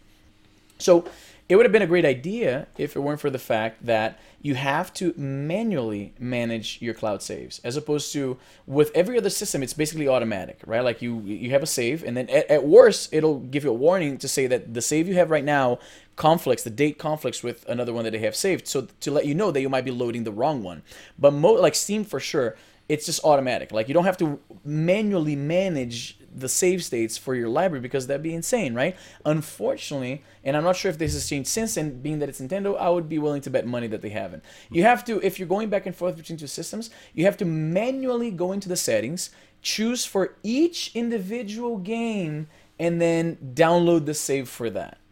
And I mean, this is so janky. Like, it's not a hard thing to implement. When the system is online, just compare the 2 versions and keep whichever is the most current one, because that's what every other system that has cloud saves does. But to any that I have ever used, I can't speak to all of them, obviously, right, but the ones that I've used, this is the first time in my life where I have to manually manage save states. Like, I'm going from one computer with a copy of like an SNES emulator, and I have to drag the save file manually to another one. And that's not an experience I want to have in 2020. Mm-hmm. Now, where did you get the bigger shitstorm for this? On Twitter? Because I remember you had a big blow up there. Or I'm going to assume it's on Reddit, because it's Reddit. It was on Reddit. People were like, wow. They were like, that's such an odd, such an out there use case. And how many games are you playing simultaneously that you have, that's such a hassle to transfer the saves? I'm like, dude, even if it's just the one game, it's a hassle that is not in line with the experience that we've come accustomed to when it comes to these cloud storage solutions for your save states, right? Like that's not something you have to do on, say, Steam. Steam doesn't Right. require, like, if I go from my computer to my laptop, I don't have to, oh, wait a second, where's my thumb drive? Let me copy the save file here and then go here. Like, you don't do that. I have to go, oh, right click, let me make sure that I have the current save. Like, no, the system handles that in a very smart way, a very seamless way, because it knows that, the last game that you have is the one that this is your current run, and it matches that to all the other systems, right? So I found it a deal breaker. Like, I was already not happy with a lot of things, like the fact that, and I understand this because of digital rights management. If you have two systems, two switches, one is your dedicated one that you can play any game while you're offline, Right. and your secondary one has to touch base with their servers to make sure that you are allowed to run this copy. And I understand why they do this to an extent, so that you don't sell a system with a bunch of games that you paid for once and then you're downloading on every subsequent Switch and then selling that. Although, who would do that? Why would you sell a Switch secondhand and keep your credentials logged into the eShop? Like, I don't think somebody, like, this would mostly be used to, like, share games within, like, a household, I think, at the most, realistically. Right. And So NES Online or Switch Online, which I know you're a huge fan of. Wink, wink. Right. I mean, yeah, Right. you can buy the family plan, but can you share between them? Because I mean, we're one Switch household. So if my wife ever games, it's just Mario Party and that's it. But I'm actually curious if you have any idea of, like, if you have multiple people on the same one, can you access save states, or is it all tied to, like, your profile? That I don't know, because I live by myself. I just have the one Switch, so I haven't had the opportunity or the hassle to have to deal with that. But again, knowing Nintendo, I would imagine whichever is the least convenient way for the consumer when it comes to online solutions, I would imagine that's okay. So you have to type up basically your social security number to add people to your friends list. Yeah, that makes a lot of sense. Let's do that. And I get the rationale behind this, like protecting kids from online interactions. I get it and I support it. It doesn't change the fact that as a fucking 36-year-old, it's okay. Let me pull out There's people. I swear to God, there's people that I haven't added to my system because, like, say if like say we're talking on Twitter and you're like, "Yo, add me on Steam," I'll just say, "Yeah, sure." Add Izzy Boom, solved. You go and you add it. Right. If I'm not home and somebody asks me what's my friend code, I don't fucking know. I don't have that written on a piece of paper. I have to wait till I get home to see it. By which time I forgot you asked. So. Yep. There's a lot of people that have been hitting me up for a while. Hey, add me to your friends list. Let's play some games. But it never aligns to a time when it's convenient for me to dig that thing out and, like, send them the fucking 12-digit number or whatever. I mean, I love that their friend code systems basically hasn't changed since, like, the Wii, the original Wii. Where it's like, here's just DS, random string dude. of bullshit, and here you go. Good luck finding me. I think it started on the DS, did it not? I think so. Older, I right? think the DS Wii, is you had to older. have a code just to play together, but they never had a friends list. I think you're right with the DS. Yeah, no, DS came out in Japan in 2004, and the Wii, if I'm not mistaken, was 2006. Something Don't quote like me that. on that, but I'm pretty sure. Like, I think the friend code was born on the DS. I'm pretty sure. It's so nice that 15 years later that they've totally evolved with the times. That's the thing. Like, there's gotta be more efficient ways to protect kids from from predatory online interactions than, like, this string of 12 digits that you have to, like, anyway. It's Nintendo, like, and that's why, and that reaction right there is why a lot of fans are just complacent. Like, when I say it's Nintendo, whatever, like, they take that one step further, and not only are they okay with that expectation because that's what you expect out of Nintendo, Right. they go one step further and actually defend it. And yeah. So actually, going with Nintendo defense, and you being a professional YouTuber, did you, during the dark ages of the mid-2010s, did you just go, all right, no Nintendo gameplay content or anything on my page? So you didn't have to deal with that bullshit, or... So, because I'd never been much for, like, doing gameplays, right? That wasn't a huge concern. Whenever I showcase Nintendo content, it was typically stuff that was so old that, the content ID police wasn't really looking for that. So, like, when you're talking about emulation and old, like, SNES games and things like that, that's not really what they're for now, right? Because it could always change. Right.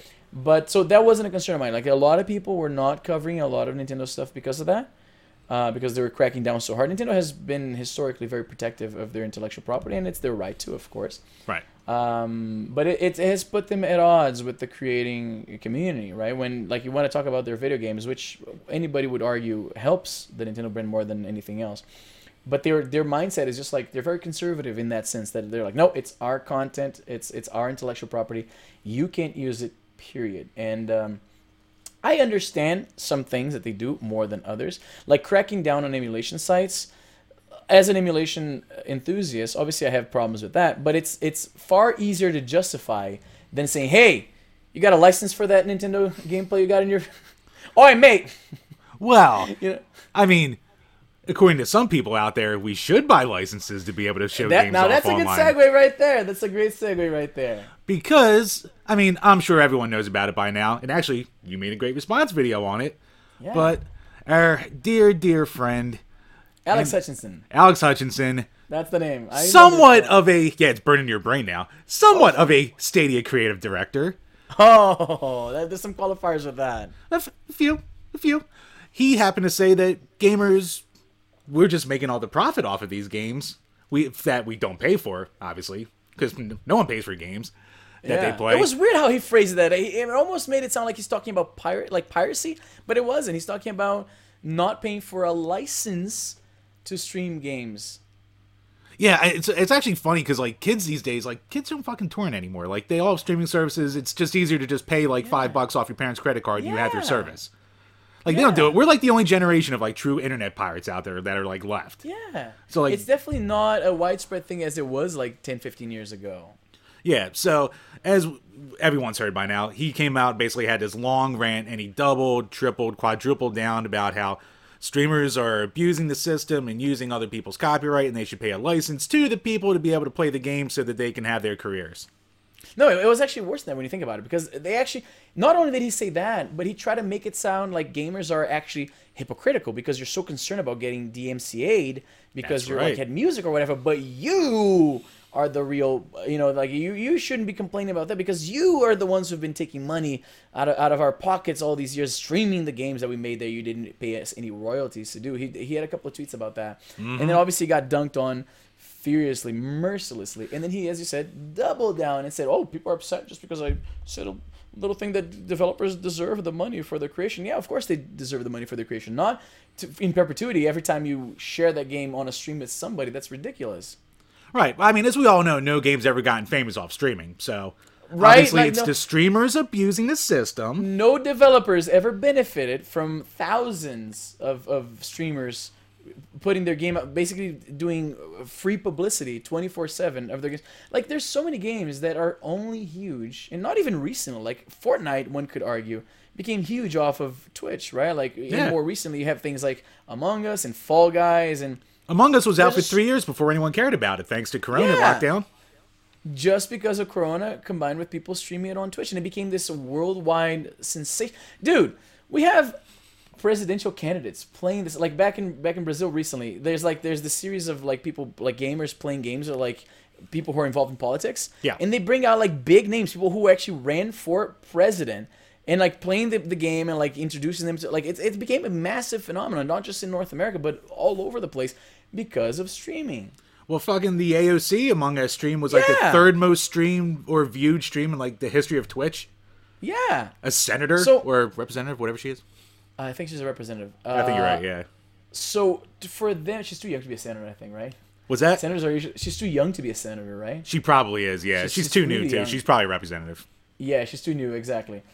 So for this guy who you would expect a guy who has a long history because he worked with EA and with Ubisoft, right? So he's not a newcomer to the industry. He's worked on For big this titles. guy- big titles like Far Cry 4, Assassin's Creed 3. He worked on Spore.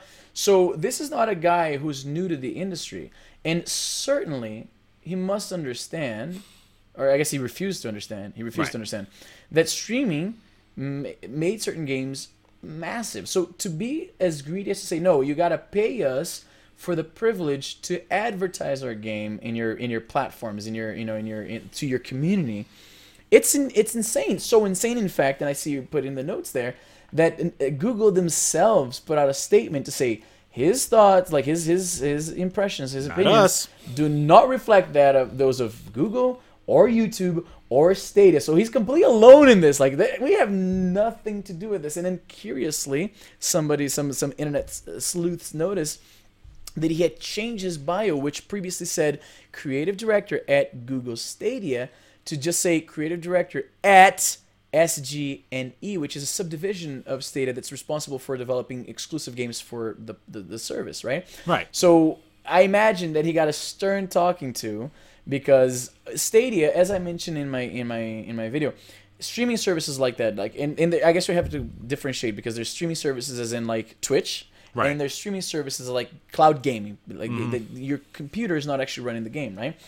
So those services, they face an uphill battle, because a lot of gamers don't like that idea that you don't own your game at all. It's bad enough to buy a digital copy, right? Yeah. And now you're not even buying the digital copy, you're just renting access to that digital copy. So if Stadia goes belly up, and with Google's track record of abandoning projects, that's not an unreasonable expectation to have. What happens then? You're buying these games for full price, and the big advantage here is that you don't have to update your computer. Okay, fine. Right. But then if they pull the plug on this thing, then I just spent $60 on a copy of whichever is this year's Assassin's Creed 2020, because who the fuck cares about that's how it should be now, right? Like there's Assassin's Creed 2019, 2018, 2020, Right. 2017 remastered, or whatever the fuck. So what happens then? You bought this game for full retail price, and then now you can't play it. Like, I would feel like an idiot, right? And like, how fucking tone deaf or to the room do you have to be a guy working, calling yourself a creative director for a streaming platform, and that had one of its biggest selling points for its like fucking reveal event was having MatPat come out and be like, "Oh, you can play with us as I'm playing the game." Yes. Did you not pay attention the whole fucking time?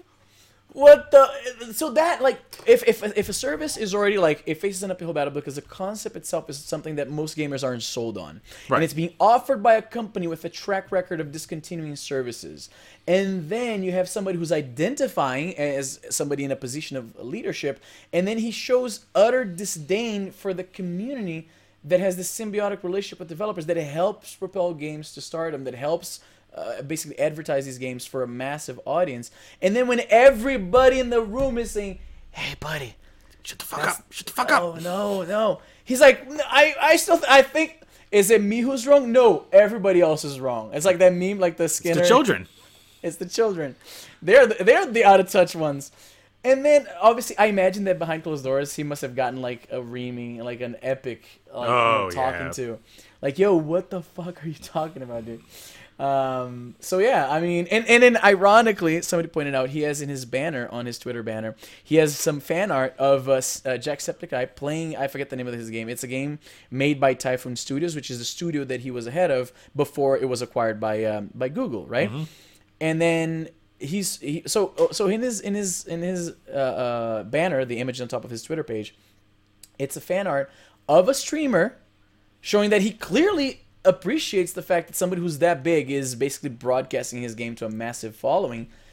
And then somebody saw that the version of the image he uses cropped out the credit to the artist that drew it. Yep. So while he's railing against misuse of intellectual property, right? And he's not crediting the artist that drew the streamer that helped popularize his game.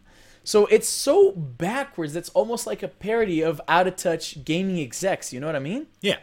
And like, have you ever seen, like, for a developer, and you see it from time to time where they get ratioed to hell, but have you ever seen such a glorious unanimous ratioing of one guy? No. You usually find like the odd, especially if you're talking about like Nintendo, like they have decisions that people hate on, but then you have usually the devil's advocates who are like, no, actually, blah, blah, blah. I've never seen it this unanimous, that the company had to come out and say, that forget what he said, we don't stand by any of that.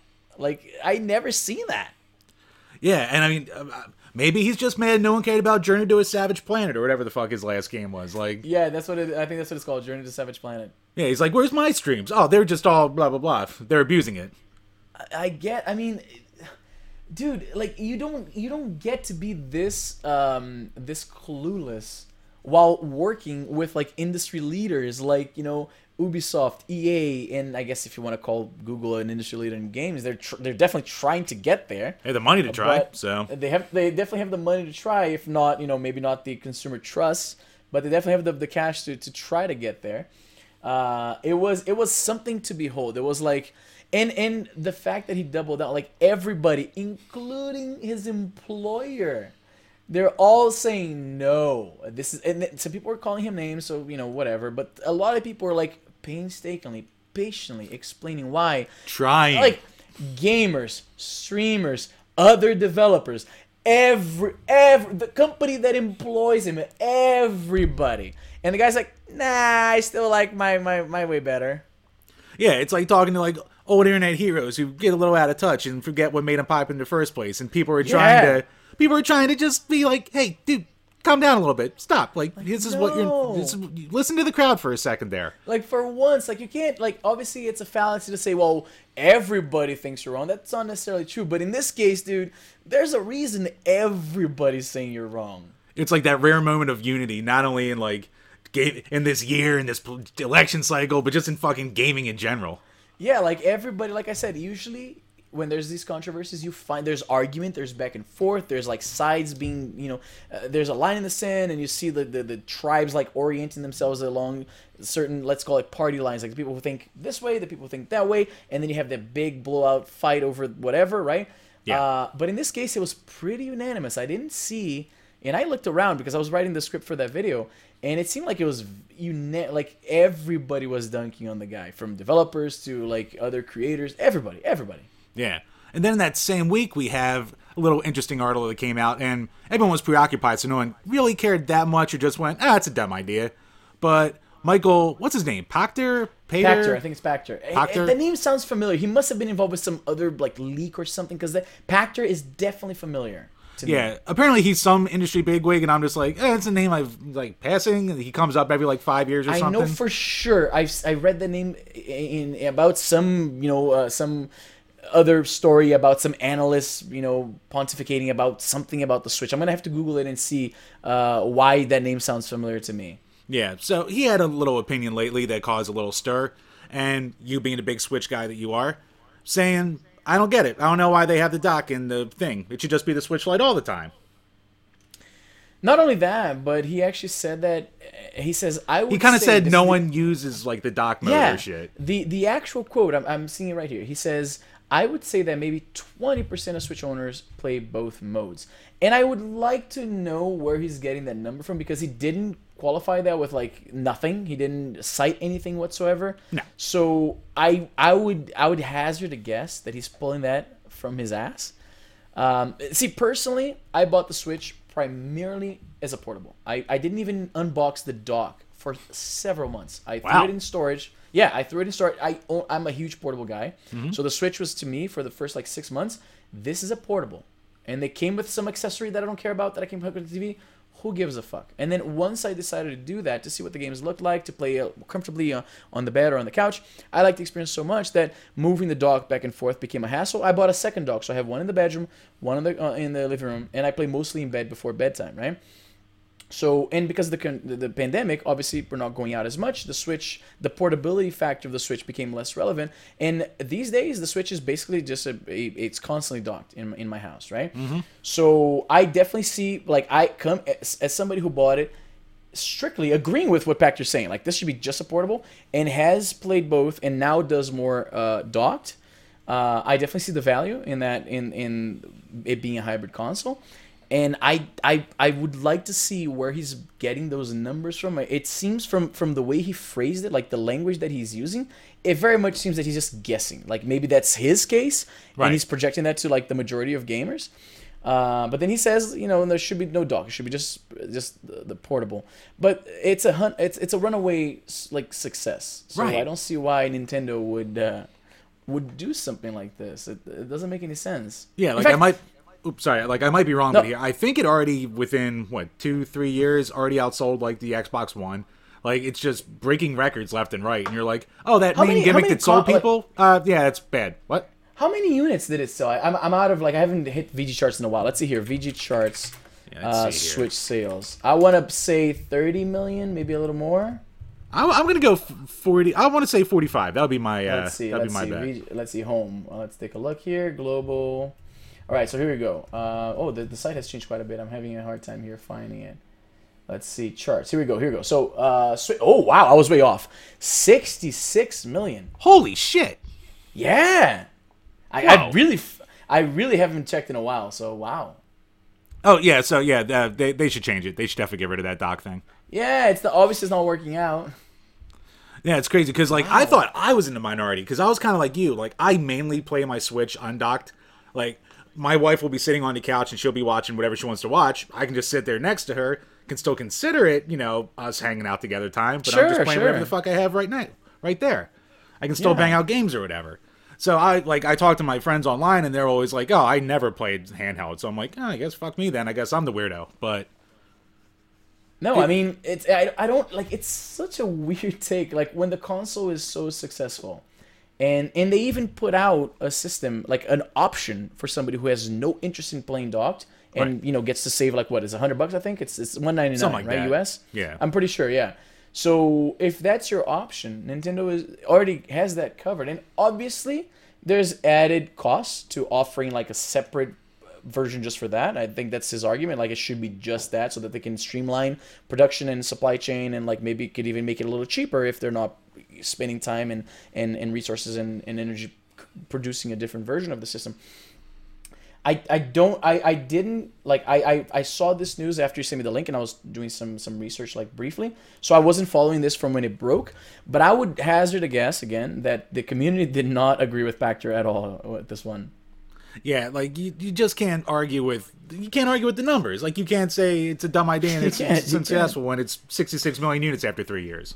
I will say this: he did allow for the possibility of something like for Nintendo, like the world he imagined, right? Is Yeah. for Nintendo to move just to a Switch Mini form factor, and then perhaps offer something akin to like a Fire Stick, right? Like the Amazon. Yeah, he did mention that. Yeah. Yeah, so like you'd plug that into your HDMI, and then you could like stream that wirelessly. You're probably going to be introducing some latency, so that's a problem. Right. And you're not going to be easily charging the system. Like by design, it's not going to be charged as you're playing on the TV, so you're also losing that. For me, that's awesome about the Nintendo Switch. I Right. can be coming home and the battery's almost dead. I can go right back to playing while it charges. So if I have to leave again, it's fully charged. I like docks because of that. Like when you have some kind of device that you have a dock for, like in my case here in my desk, I have the dock for the PlayStation, the PSP Go. Right. That means the system is always charged, because when you're putting it away, is putting it on the charger, right? So no, I don't think Pactor. It's a weird take, and Yeah. especially the numbers he cited without anything whatsoever to back it up, which makes it sound like it's just a wild guess. Yeah, it sounds like an industry like guru who's like, I'm gonna throw this out there and I'll just make up a number. People will believe me. I'm this guy. Look at me. I wonder, yeah, because I guess there's no real, let's say, a cost, so to speak, to making to saying something like this. Because think about it, if this never happens, that is just his personal opinion as a Switch user. It seems like he's a Switch player himself. If this ever comes to fruition, he called it. You know what I mean? So Right. like it's a super safe bet to make. Like he's just my opinion is that it shouldn't exist. If they ever in some by some wild situation, Nintendo actually decides to do away with what I would argue is one of the key features of a Nintendo Switch, if not the key feature, to please the one guy who says that only 20% of people use it. Yeah. Then he gets to say, "See, like I called it. I saw the writing on the wall." Like, I wonder if see- that's like, See the new Switch 2 Pro? That's just a console only. You don't need that. You can have your handheld one here. I don't know. I imagine I haven't even. That story had 591 comments, so that's a lot Oh, for just okay. like, right? Well, think about it. This came out on Friday, so last week, right? Yep. And it's just some industry insider from some securities firm saying that what he thinks should, like, it's not even a prediction. It's just like it shouldn't be a hybrid, and that had almost 600 comments on Nintendo Life. I'm going to imagine that people are super not buying The it. comment section I'm looking through now, they're not too friendly. They're not too agreeable. And it seems like he has a track record of saying stupid things. So that's why the name sounded familiar. I know I've read some story about this guy. Yeah, because there was when it first came out, like I saw tweets that everyone's like, "Oh, I guess Proctor hasn't had any attention in 5 years, so well, here he comes again with another dumb Yeah. take." Yeah, no, that makes sense. That makes sense. Yeah. No, see, again, I knew the name sounded familiar. The comments here on Nintendo Life confirmed to me that he seems to be known for dumb takes. I'm gonna have to Google him, and maybe I have. I have a feeling I might have covered something he said in the past or something like that, because that name is definitely something that I feel like I've written on a script before. Yeah. I gotta look this up. Yeah, definitely. All right, so moving on from that, though, we're going to go to a few recurring bits to close out this episode. One recurring bit that we have is called Which is Better? So, Izzy, as the guest of honor, this is definitely for you. Which is better, the GPD XD or the Oculus Quest? Oh, okay. Those are okay. So that's an interesting one because they fulfill different roles and they're different categories, right? But if you only have money for one, that's a doubt they might have, right? So, I'm going to say, there's a few things I have to take into consideration. First of all, of course, the price, because that's usually going to be the deciding factor for a lot of people, right? The GPD-XD, I think, for those who don't know, it's a portable emulation device based on Android. It has a clamshell design, double analogs, dual sets of analog triggers on either side, so it means you can emulate a vast array of systems because you have the control scheme for pretty much all of them, right? Runs Android, like I said, very versatile. You can pretty much emulate anything very easily. And it's a little old now, so both in like the hardware and basically the whole idea, because emulation devices have moved away from Android, which I think is a mistake, but that's a whole another thing. Whereas the Oculus Quest, and I assume we're talking about the second one, right? Yeah, let's say the second one. Yeah. It's a VR headset standalone. You don't need anything. It's just what's in the box. You put it on and you start playing, right? So as a massive fan of VR, I'm going to say the Oculus Quest only because you can experience what the GPD XD has to offer, even on your phone if you have an Android phone, but you can't easily experience VR in anything other than the Oculus Quest, right? Like you can buy like an Oculus Rift, but that's like on the PC. There's cables, it's a hassle. It's been discontinued anyway, so it's not gonna have support for much longer. So if you're talking like bang for your buck, you can get what the GPD-XD offers, obviously in a limited way, but you can get that on a phone. Like if what you want the system to do is to emulate like PS1 and Super Nintendo and Sega Genesis, as is your case, Yeah. you can already do that with this. You don't have to drop the money on that. But you can't play, say, I don't know, Super Hot or Onward, which is the game that I've been playing the most, on anything else like as easily, right? So I'm going to go with the Oculus Quest for this one. All right. Now, going off of that, sorry, where the hell did I put my topics? All right, here we go. So we like to throw hypotheticals out there to our guests. So, would you rather have a full library of both the Game Boy and the Oculus Quest, but you can never use any emulator ever again? Or would you go all emulators, but you can never use a Game Boy or an Oculus ever again? Oh, fuck. Wait. So I can have the whole Game Boy library and the whole Oculus Quest library, but I can't use any other emulators ever, so I can't emulate like PS1, I can't... And you can't emulate any of that on the Oculus. Let's throw that in there, too. Sure. Oh, man, that's a tough one. So it's either all the emulators, but no VR and no Game Boy. Yep. Or So I have to choose between the Game Boy plus VR versus everything else. Right. I mean, you can always go out and buy it, but you can't emulate anything ever again. Oh my god. So in this scenario, do I lose the ability to emulate on the things I already have? I have to give it all up? Yes. All gone. God, oh my god. Oh shit. Good, but I can still play good. I can still play the originals, right? Like if I buy a Super Nintendo, I can play that. Yeah, if you buy it, you can still play it. All right, then I'd go with that. On the same premise that it's easier to replace that than it would be to replace like VR. Because like I'm a massive VR fan. Like it's I see it. I know that it's an opinion that a lot of hardcore gamers don't share. But I really do think I don't think it's gonna replace gaming, but I think it's gonna be a massive like parallel. Like it's gonna be going side to side with as VR becomes more affordable and more companies create AAA experiences and more gamers are convinced by the potential. I think that like in 6-7 years maybe it's gonna be like huge in a way that we can't possibly anticipate. So I wouldn't want to miss out on that. Because it's starting to get good now. I can't jump out now. It's true. And, I mean, now, here's a question for you. What do you think is going to be, what does VR need to be the killer app? Or is it just going to be something that's going to be, like, just something anyone expects and it just blows up? Because obviously, like, Half-Life Alyx wasn't that for the Vive. Or, like, so far nothing for any of these other ones have been like, oh, I have to go and get this right now. Like there are some experiences in VR that I would call like a soft killer app in that you would recognize it. It doesn't have name brand recognition. It's not like the must have, but you show that to even the most casual of players And I know this for a fact because I've done this back when like the first Quest came out, right? Like I demoed it to my entire social circle and family. When I travel, I'd take it with me and introduce it to friends and stuff. And I show a couple of games, like what I'd consider at the time were the AAA experiences on the Oculus Quest.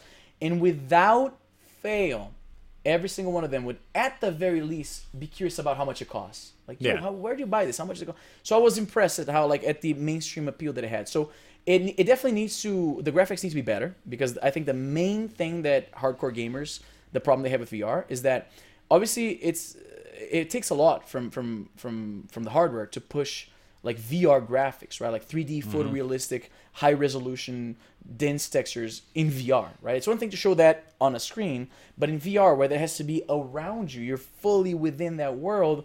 Obviously, it takes a lot from the system, and it's why VR games don't look anywhere near as good as, like your PS5 games will look, right? So I think that's the main thing. You show VR to a casual gamer, and they're fucking blown away by it. You show it to a hardcore gamer who wants to see the best, like, state-of-the-art, bleeding-edge graphics. They're like, oh, how come this shooter that you've been talking about looks kind of like, it's like slightly better looking Counter-Strike 1.6? Like, that's a little disappointing. And I get it. I feel that the immersion that VR allows, right? Like when I'm playing a shooter with my buddies, right? Onward is the shooter that I like. As soon as I'm done here, I'm jumping into Onward with my buddies, and it's an online shooter, right? Like there's like different game modes, and you can play like more tactical, you can play more just like run and gun. There's a lot of options to play, and you're in the game and you have like a little radio on your chest here, right? So when you're communicating with, like, if the gamer, like if the players are close to you, they can hear you, right? You turn towards them, and then the 3D audio works in a way that, like, that's how you communicate, right? If they're away from you, you have to use the radio naturally. So the radio there's like a little, virtual radio by your chest. So you raise your hand, and then you press the trigger finger here to activate it, and then you talk, and that, like, you hear the little crackle of radio, right, when you first activate it. Yeah, and then you let go of it, and you hear, like, it works really well.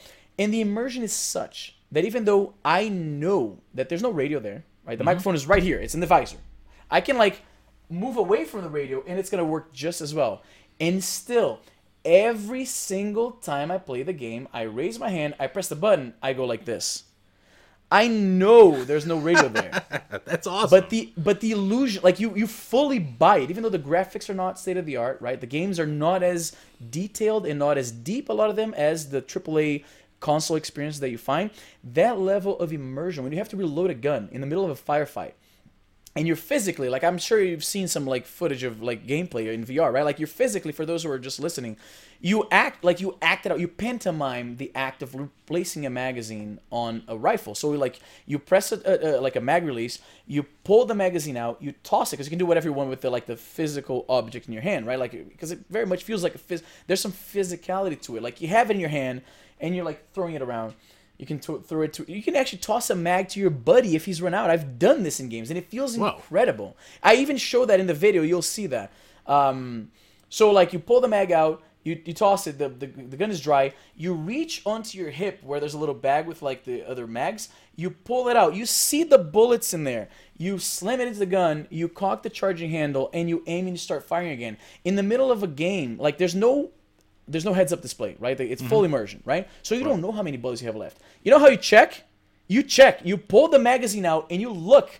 And by moving it around, you can, like, okay, I see there's 4, 5. Okay, put it back, and then go back, and like, when you're about to need to reload. Because in the middle of a firefight, it's fucking you're not nuts. just pressing... It's crazy. You're not just pressing square to reload. You're actually, like, physically ducking for cover, pulling it out, putting the next one in, cocking, and then raising it to your eye, matching it with your eye, and then making the shot. So all of that physicality, your brain forgets that these graphics, like, they look like, at best, PS2 graphics, right? Like, they're not. That's the main thing. I think that's the main challenge of VR, selling that experience to somebody who's used to, like, say, a Call of Duty Warzone, like, photorealistic graphics and all the bells and whistles, everything that you can squeeze out of that PS4 hardware. And then you go to, like, playing a game that's, like, you're super involved, there's this level of immersion, but then it looks like you're playing, Counter-Strike from some almost 20 years ago. So I get why there's a lot of resistance. And obviously there's the price thing, like, especially when I talk to my Brazilian audience. The Oculus Quest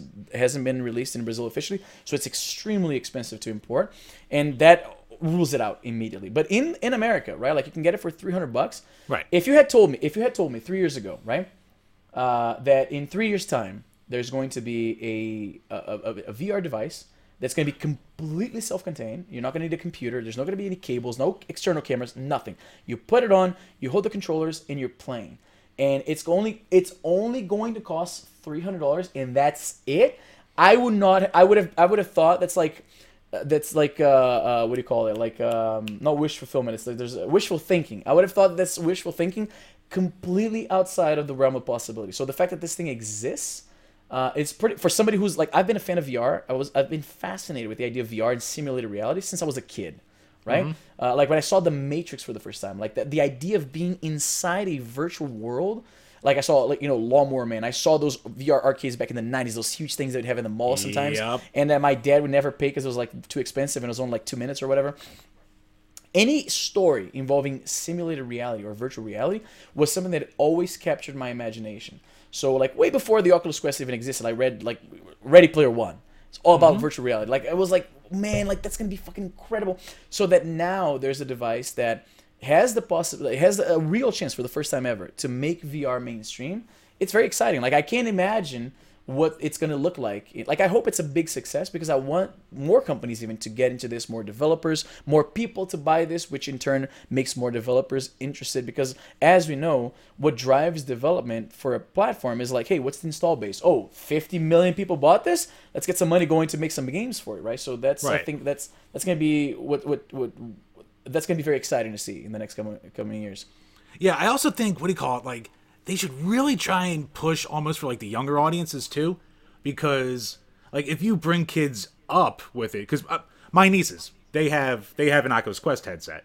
Nice. Like, we went down for a vacation, they were, like, switching it back and forth. Like, actually, funny you bring up Ready Player One. My sister-in-law's maid of honor is the wife of the guy who wrote it.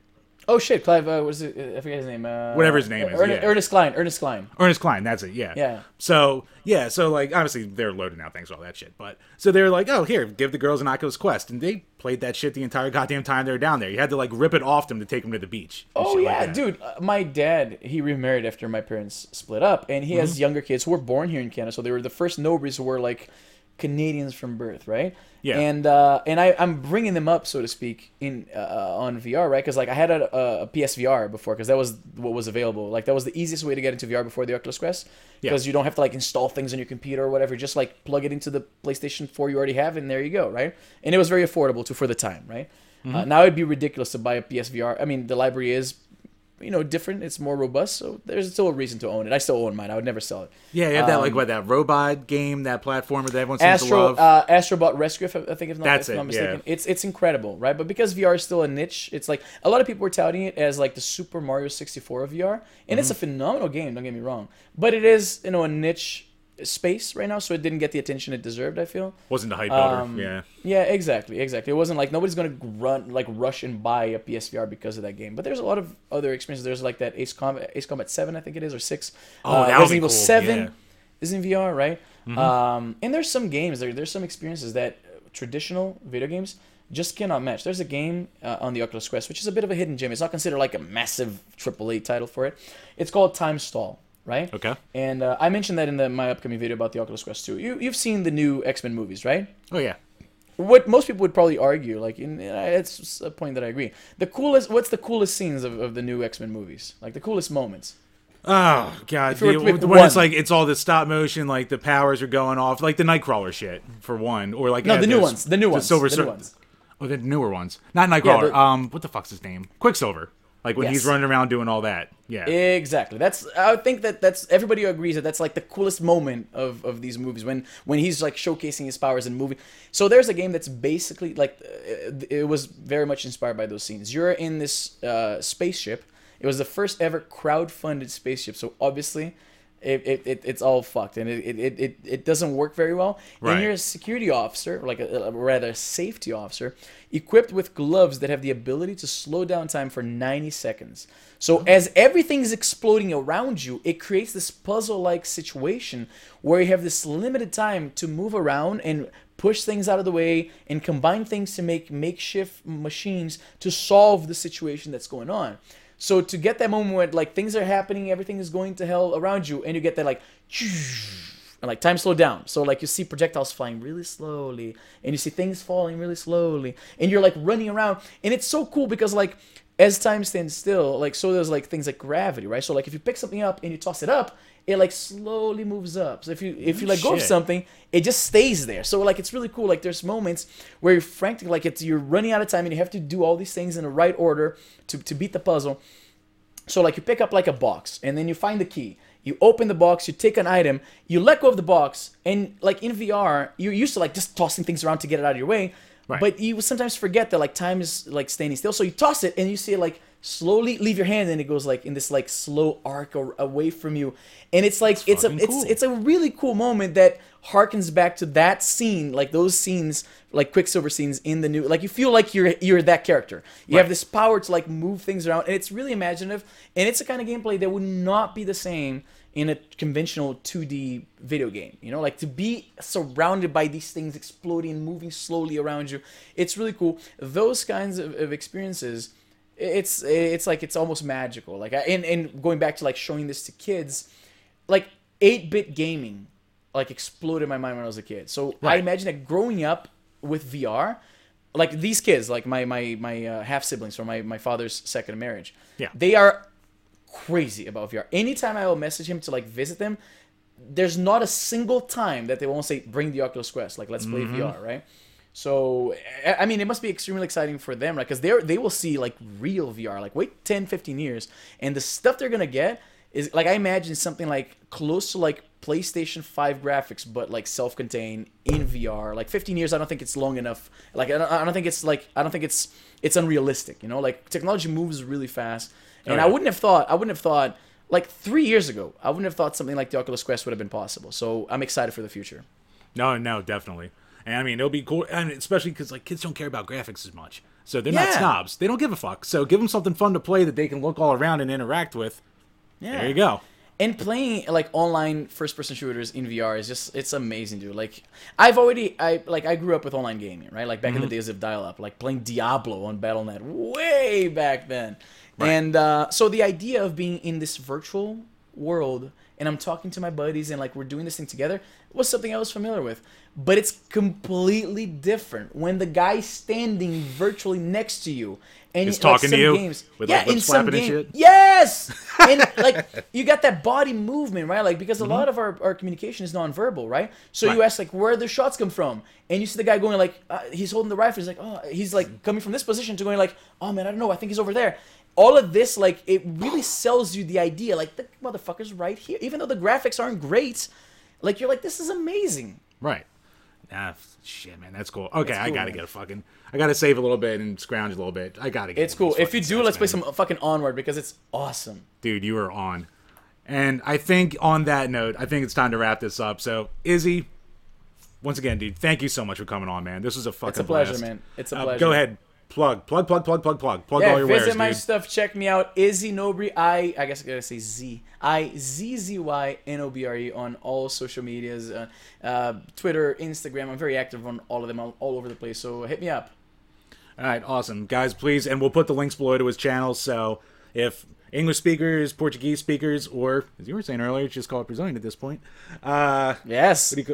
I saw that and I was like, oh, fucking Base Dizzy's going off right now. So, yeah, go check out all of his links. Check him out. Follow him on all the socials. Great follow. Hell of a guy. And once again, for all of you people who are new to the show, make sure, whether it's iTunes, Stitcher, Spotify, hit that subscribe button. Really helps us out. Leave a comment. Lets us know that you're watching. Hell, leave us a 5-star review and bash us. Like, you know, who are these podcasts say? Whatever you want to do, we don't care. We'll read any 5-star review you give us. So, until next time, guys. Cheers.